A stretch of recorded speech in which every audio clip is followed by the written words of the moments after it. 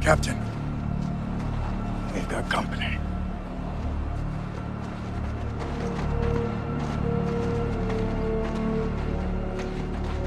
3-on-6, we've got this. Let's try diplomacy first. Greetings. My friends and I have traveled far from the north. We apologize for trespassing. We mean no disrespect.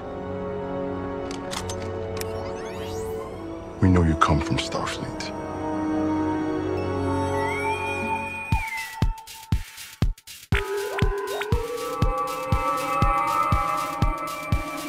Transfer complete.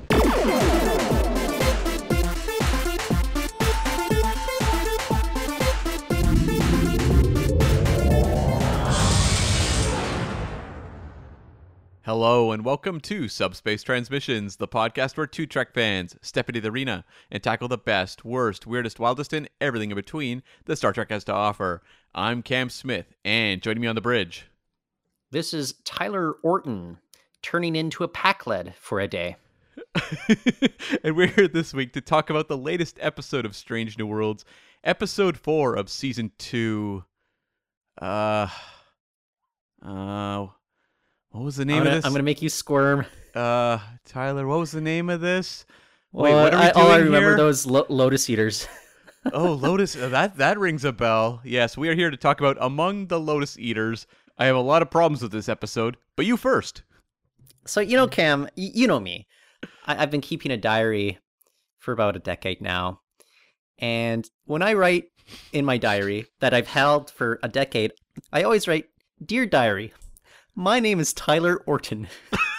I'm a Star Trek podcaster, which is cool. Diary, this is the first time you've ever heard anything about me. And that's why I'm giving you the clumsiest exposition possible right off the top here.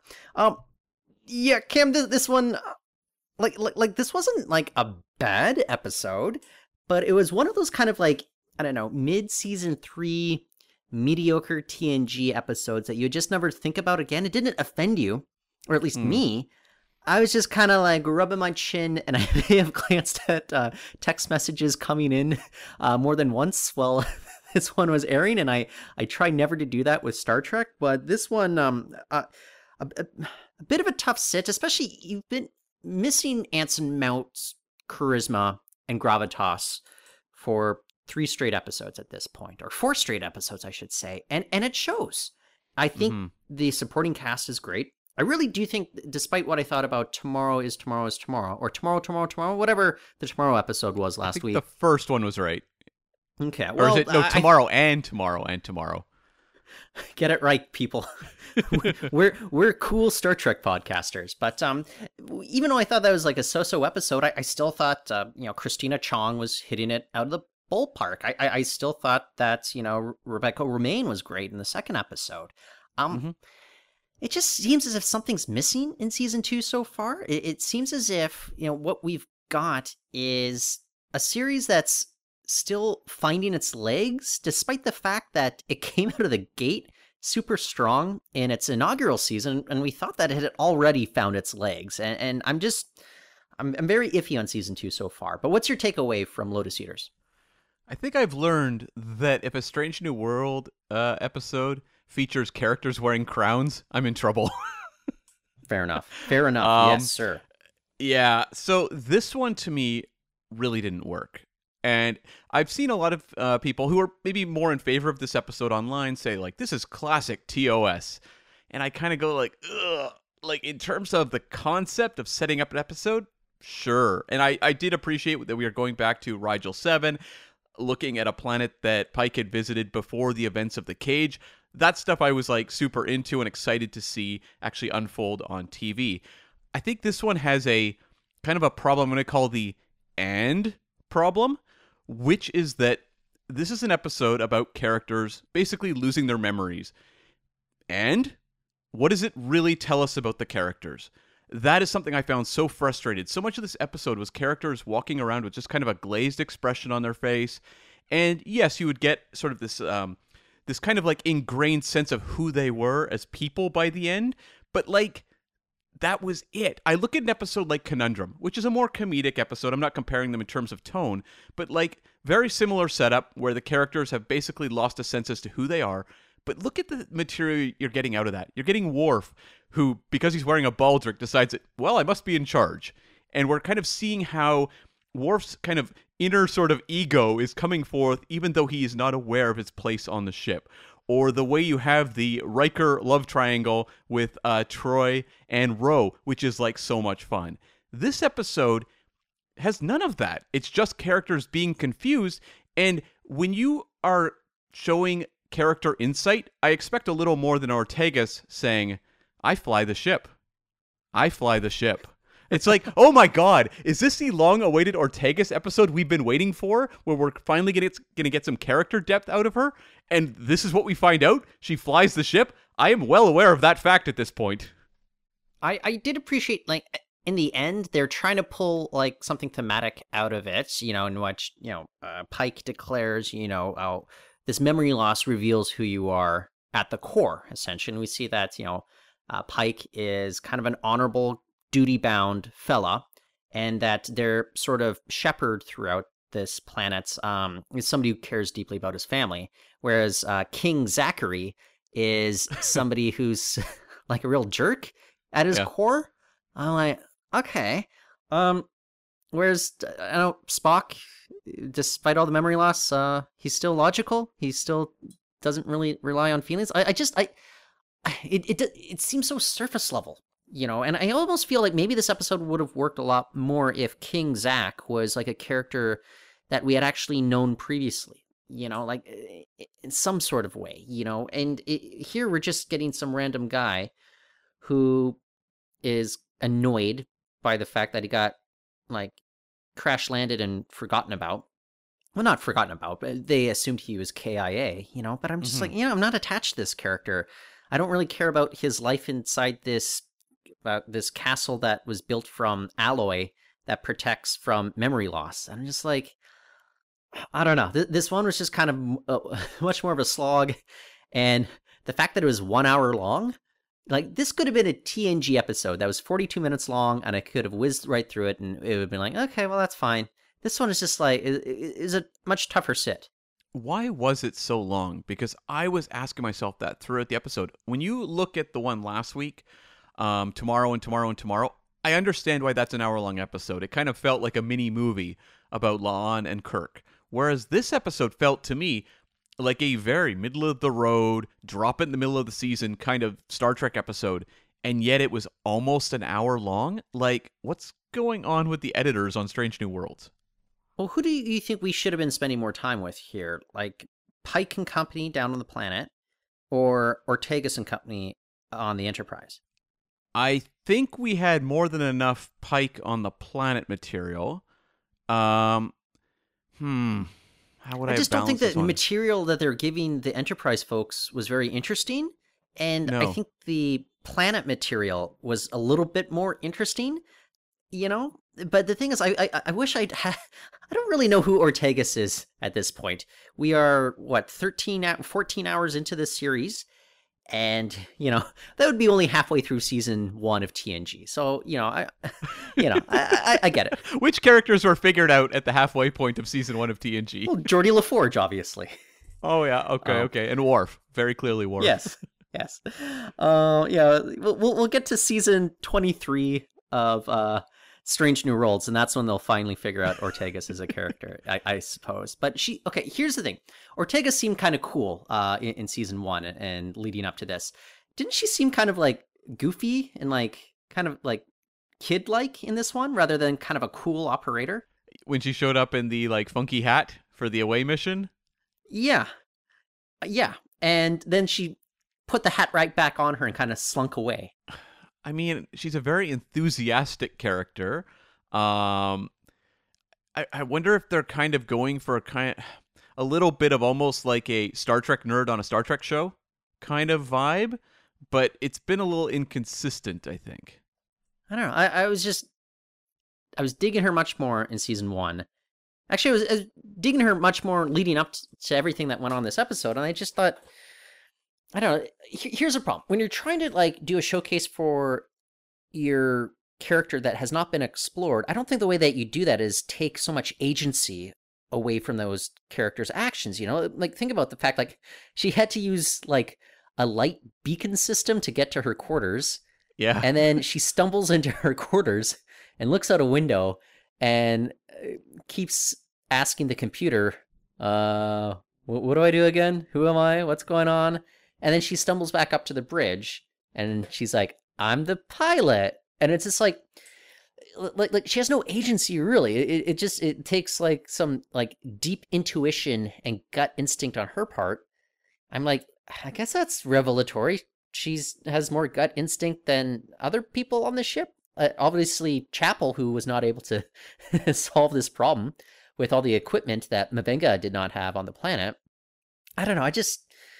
I keep asking myself, like, what did this one prove to me about Ortegas? I already know, like, who, like, say, La'an or Pike or Mabenga are on kind of a constitutional level. I don't necessarily know that with regards to Ortegas at this point. No, so much of this seemed to be about, like, the core of who these people are. And I guess this is telling us that Ortegas isn't just, you know, flying the Enterprise. Like, that is her at her core. That is the job she wants. This is not a character who necessarily is like, I'm doing this as a means of a stepping, you know, stone onto the next position within the ship. I am a pilot at heart, and I want to be the greatest pilot in Starfleet. So I guess there was that sort of element underlined, but that's not the sort of thing that felt like it was particularly giving me that much more than I already had. I kind of assumed that, or at least got a sense of that in season 1. Yeah. Okay, so the ultimate solution is like, well, you know, Ortegas flies a ship. They get away from the radiation. Spock creates some sort of shield harmonic, and then they pull this meteorite that causes the memory loss from the planet. And Spock asks Pike, "Is this not a violation of the Prime Directive?" Isn't it? I think it is, because isn't the natural course of history a meteorite hitting a planet, and that's what influences, like, a planet's development? You know, like, because it wasn't like the meteorite, like, hit, like, a decade ago. Wasn't it, like, thousands of years ago? Yeah, it felt a little bit of, and I think Kirk had a couple instances of this as well, where when the effect was that harmful, he would kind of step in. I also think of the start of Star Trek Into Darkness, where they're stopping the volcano from destroying that planet. It's always weird because they like to hammer home the Prime Directive concept, but when it comes to like a catastrophic event, it's like, well, we have a little bit of a loophole when it comes to the Prime Directive there. I wish instead of Pike trying to justify it to the bridge crew / the audience at home, you know, when Spock just asked that question, Pike should have just looked at him and shrugged. And like that would have been much more like compelling as a viewer, you know, like, what are you gonna do? You know, what is he gonna be called in front of that judge advocate general again? Who's pretty much proved to be like a real jerk in that he stopped Captain Patel from getting that promotion to Commodore. And savage move, Christopher. Your girlfriend misses the promotion, and your response is to break up with her immediately? You don't even give her... Don't forget she gives him the gift. There's also the gift. Dude, you at least give her a week to kind of absorb that terrible bit of news. I know what he's thinking. It's like, am I going to have to break up with her via view screen? You know, but I do appreciate by the end, what we do understand from Chris is that, yeah, you know what? I was a total jerk. I realize, you know, like, obviously somebody's out there that wants to give me a great gift, so that's the reason why I should be in a relationship with Captain Patel. I did appreciate that they've built in some actual like flaws into Pike, because you had number 1 saying like, you always do this. This is what you do in relationships. Right. And like so far, Pike is just like the beacon of hope in Star Trek, where I'm like, this character just seems like the leader we'd all want. I like that they're at least introducing some issues and having him grapple with them. I like Captain Patel. I think the two performers have a lot of chemistry. The only thing, like, the cloud hanging all over this is the menagerie. and the events that unfold. So are we to think that, like, as soon as the accident happens, that's when Captain Patel decides to break up with Pike? Is that kind of the analogous situation? You know, like, you don't get a promotion, I'm going to break up with you. You suffer a life-changing injury, I'm going to break up with you. Because the relationship's going to have to end in some manner for his ultimate resolution in the menagerie. That's sort of my issue as well, which is that we know he's going to go back to Talos 4 and wander off with Vina, ultimately. And I like Patel. I think, like, the relationship has been pretty thinly sketched so far. It's really only been a handful of scenes, but I think there's more you can do, and I'm actually on board with them exploring that relationship more. I would prefer they'd honestly just done an hour-long relationship episode this week versus characters wandering around with no memories for an hour. That'd be nice. But I do wonder if they're going to build in some sort of, like, they're going to have to, like, navigate that terrain, I think, very sensitively when it comes to Pike's accident and them going their separate ways. Maybe they break up before that, but if it is a case where they are together until that incident, they're going to have like some sort of like mutual moment, I think, of the two of them parting ways. Yeah, but it's still kind of if they were on Facebook, their relationship status would still say it's complicated, right? Yes, I would say so, yeah. Keep it in mind, like, he did sleep with that woman in the Battery Boy episode, and it, like, so there was like kind of a kind of a like a freedom within this relationship, whatever they have. You know, they're both grown adults.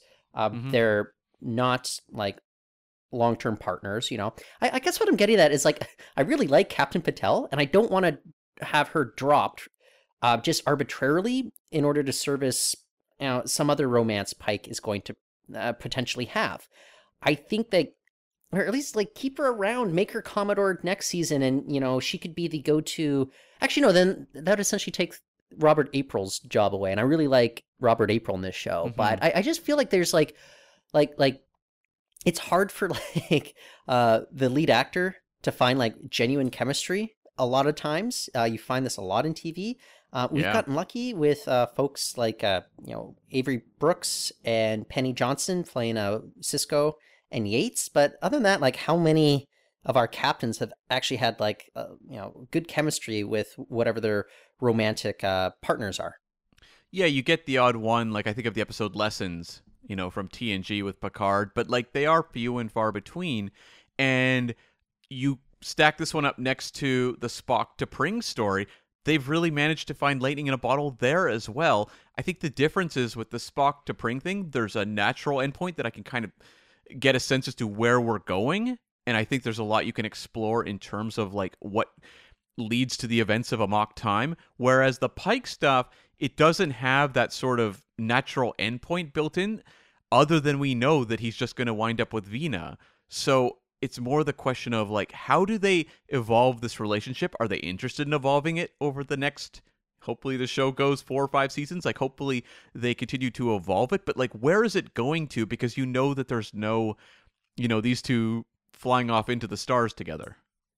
It seems almost sad no matter how much you think about it, because, like, ultimately we know that this series, it's probably going to end with a handoff of the ship from Pike to Kirk. And that's just how I kind of have it in my head. So, like, maybe ultimately a pursuit of a relationship with Patel brings him back to Earth, where he's, you know, working with the cadets or something. But then just kind of seems like very sad, like, not to say that people can't have like very fulfilling lives after like life-altering injuries, but it's kind of like we know that his life is changed forever, and that's why he ultimately ends up on Talos 5 with Vina. And it just it kind of seems like this we know this relationship is doomed, and I just hope it's handled well, and handled much better than you know, you wear a helmet, therefore you keep your memories, you know? Right. Now that I think about it, Strange New Worlds is really setting up like a lot of doomed relationships, because you obviously have, you know, Pike and Patel, you've got Spock and T'Pring, You've got Spock and Chapel, which we know isn't going to go anywhere. And then we've also, just as of the previous episode, had La'an and Kirk, which doesn't seem like it's going to go anywhere either, given the longevity of what we know happens with Kirk. So it's interesting, like, is this show going to set up one relationship that could last? Oh yeah, I hear that there's this real cool android specialist out there named Dr. Kirby that's one Chapel will be meeting, and I think that'll be like a pretty special long-term relationship that's very healthy ultimately. That went really well. I agree. Yeah. I think that one, there's a lot there to mine. Yeah, it is interesting because, like, when I look at other Star Trek shows, there's been a number of them that did have relationships that clicked. You know, obviously Riker and Troy, I think of. And then, as you said, Cassidy Yates and Sisko. And this show seems to be building in more relationships that are just doomed to fail, which is interesting because the tone of the show is so upbeat and, like, fun a lot of the time. But you know what, like, it's creating a tension, and it's a tension that we're discussing and that, like, we're interested in. It's like the reason we're discussing the Captain Patel stuff is we think she's great. We think that they have, like, good chemistry. Like, we don't want it to end. The T'Pring and Spock stuff are like those two performers. They have chemistry. Have we seen the T'Pring performer so far this season yet? Not yet, but I believe she is in this season for sure. Okay, that's good. That's a relief to hear. Patel, she was in, I think, 3 episodes last year, at least 2 episodes this year. I think, I don't know. I at least I'll praise the writers for knowing when they do catch something good. I just wonder though, so far the writing to kick off this season, it's just been a very mixed bag for a lot of us though, and I'm just wondering if they kind of learn that lesson as the season goes on, that maybe they're not quite hitting it out the ballpark like they did the first 5 episodes of season 1. You and I did note, though, that maybe the last half of season 1 was a little shakier than the first half.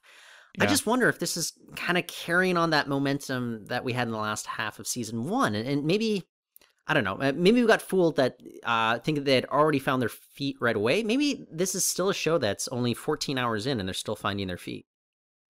I'm really confused as to what is going on because it felt like, I agree with you, like it felt like they'd really found something early on with Strange New Worlds, and I'm now at a point where I'm starting to question, like, is this a case of they got kind of like a little nervous because of the huge response to season 1 that they have kind of almost got paralyzed a little bit in terms of writing solid stories in season 2. I find it very strange, like how few episodes are really playing up the fun crew dynamic that made season 1 so much fun.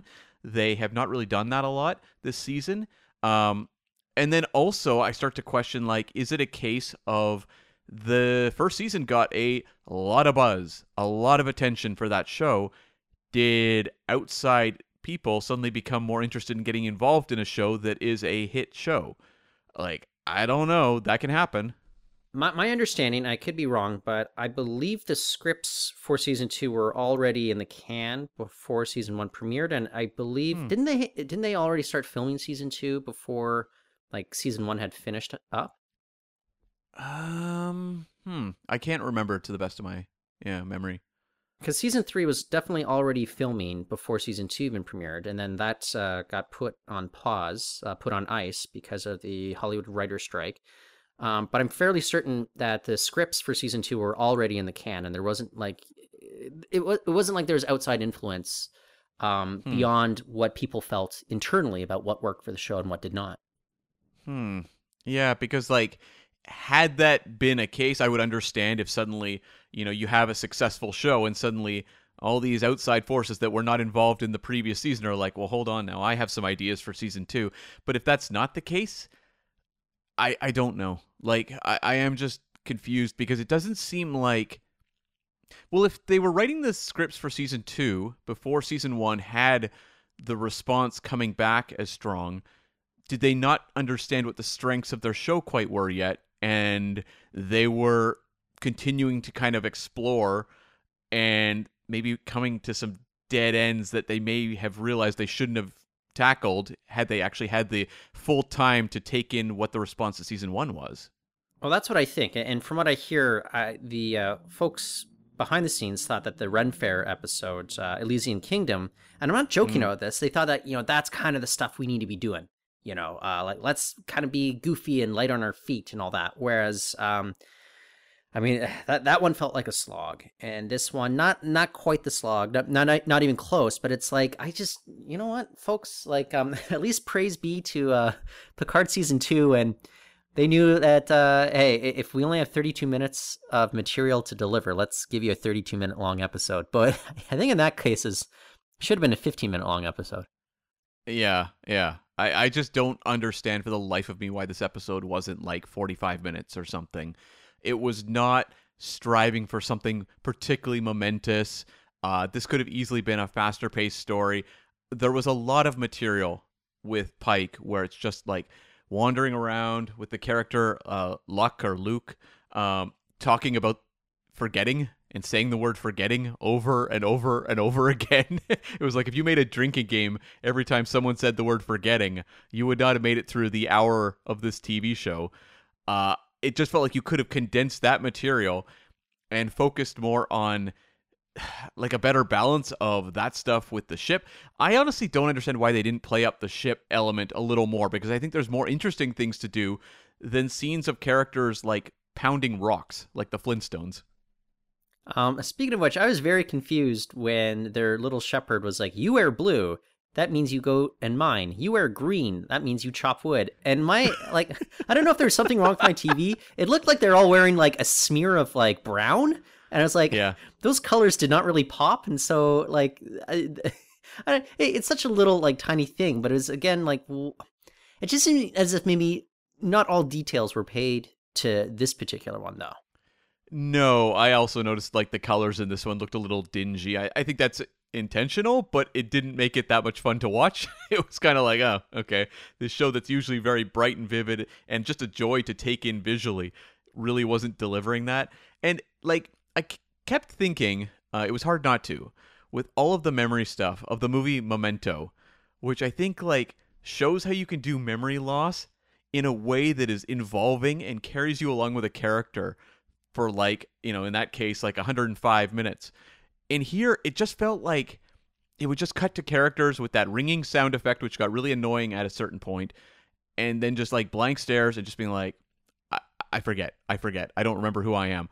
It's like, why did they not create scenarios that they had to navigate? Like, it didn't feel like they were kind of building in little quests or something throughout the episode that that involved problem solving, which is, I don't know, kind of a Star Trek thing, is solving problems, and it didn't really do that. It just kind of like had characters listening to, the Reed Birney character about the kind of the nature of the planet, and then finally Pike going, well, I'm gonna go, beat up Zach and get our memories back.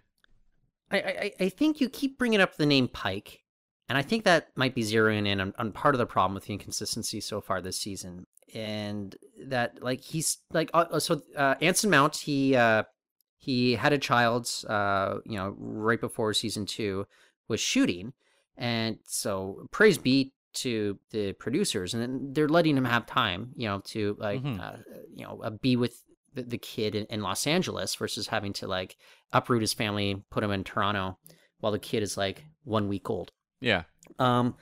So I look, if maybe the back half of the season is filled with much more of a Pike presence, I think that could just elevate it just through his charisma and gravitas, and but there's other little things like very mixed response to Commander Pelia, for instance. Sure. I'm kind of bummed out that this is what we got from Ortegas so far. Yeah. Chapel, despite kickboxing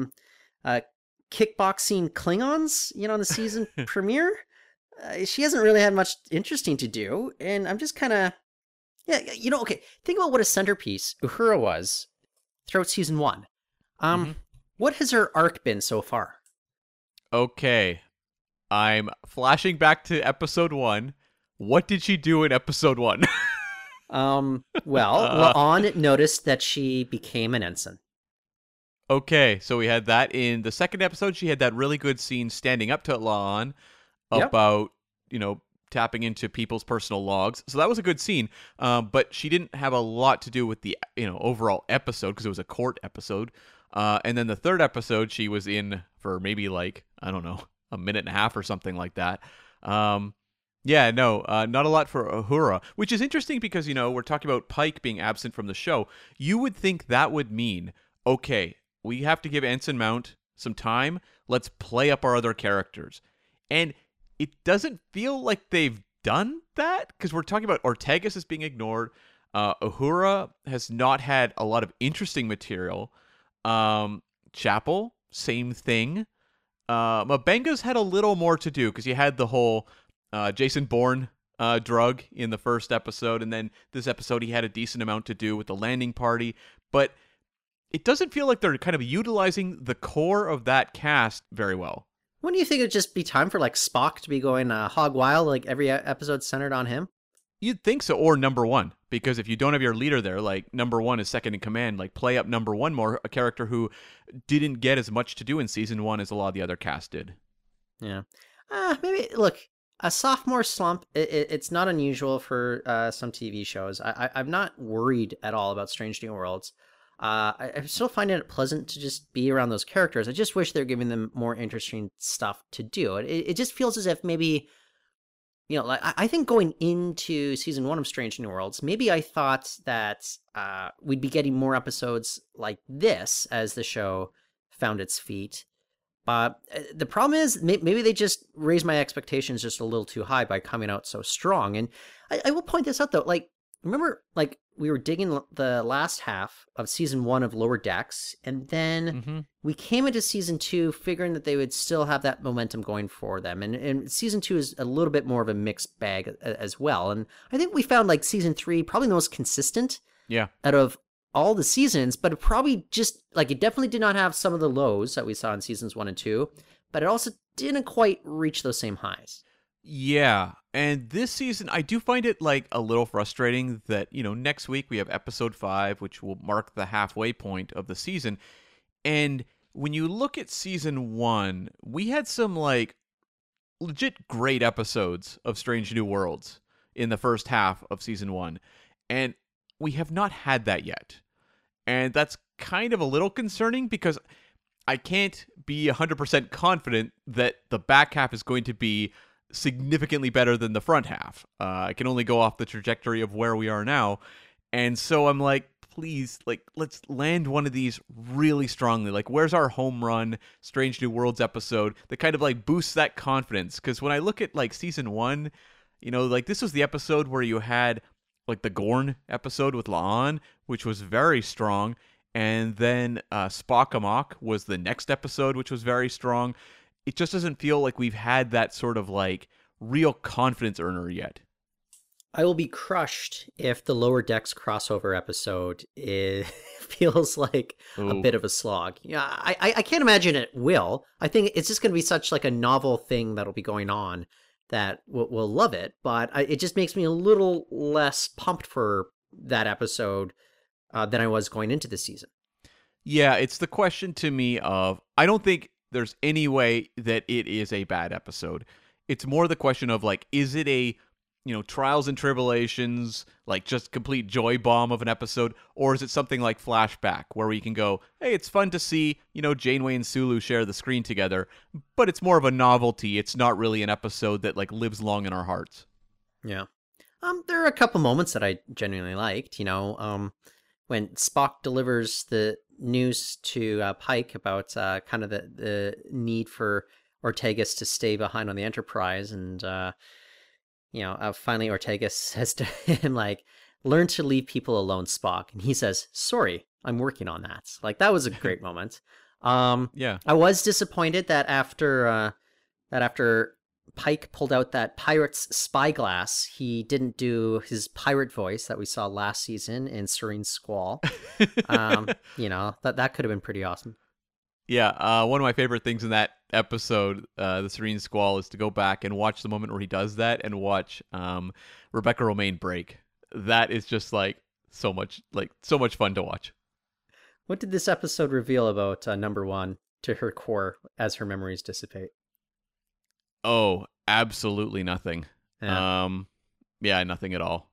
I was going to say one of my frustrations was the Zach character. which is that, like, this is something they did in TOS a couple times, where you had Starfleet members basically interfere with society and assume a role of higher power, and they were not great episodes. I think of Patterns of Force, which is, like, to those that don't know the names, the Nazi planet episode, and then you also had the Omega Glory, which is, like, one of the worst episodes of the entire series, which is the one with, like, the Yangs and the Coms, I think, and the Declaration of Independence. This is, like, a trope that I think is rife to do right. And I was actually really excited. I kind of, like, sat forward in my seat with this whole idea of contamination and this crew member that had been left and had taken this role of power on this planet. I was like, well, this is genius. I can't wait to see this explored. And I was so frustrated that they did so absolutely little with it. Well, Cam, the good news is maybe you'll forget about this episode within a week's time. They should. Do you know what they should have called this episode? 50 First Dates. That would have been like a much better premise as well. Yeah, I don't know. This one's fine. Like, it did make me think of because it's been so much in kind of the ether lately. But people keep on the podcasts I listen to. Like the film podcast, I keep bringing up, regarding Henry, the Harrison Ford film, because of all the indie stuff. This one kind of made me feel like a little bit like indie, in that, like, I thought the Dial of Destiny was fine. But the one thing that somebody pointed out on a podcast that I was listening to, maybe Monday or Tuesday, is that they've been thinking about this one. Like, it kind of, like, a lot of the moments kind of sticking in their heads, and Dial of Destiny, that is. And not necessarily like kind of the action set pieces so much as kind of the emotional beats. And I was thinking about that. And I was like, yeah, I absolutely agree. Because, like, right before Dial of Destiny came out, I rewatched the entire indie quadrilogy, including Kingdom of the Crystal Skull. I think that one is still a little unfairly maligned, and I still think Temple of Doom is unfairly praised, at least in some circles. But what I realized, having watched all of those in such quick succession, I really wasn't thinking that much about Crystal Skull as the days wore on. I was thinking much more about Dial of Destiny. But I don't know. Those are... See how my memory fades away? I didn't realize this is a Star Trek podcast, At my core, I'm an Indiana Jones fan. And I also want to give you major props as well for watching every single episode of the Young Indiana Jones Chronicles in preparation as well. It was a bit of a test, but I got around it. The only episode I really remember vividly was when he went to China, and this, as a kid, I remember how this is how I was taught, or when I first learned that the Chinese language, it's you can say the same word, but if you're doing it in a different tone, then it means a different thing. Like ma would be like horse versus mother, I think. Right. And so Indiana Jones, the Young Indiana Jones Chronicles, they taught me that, at least.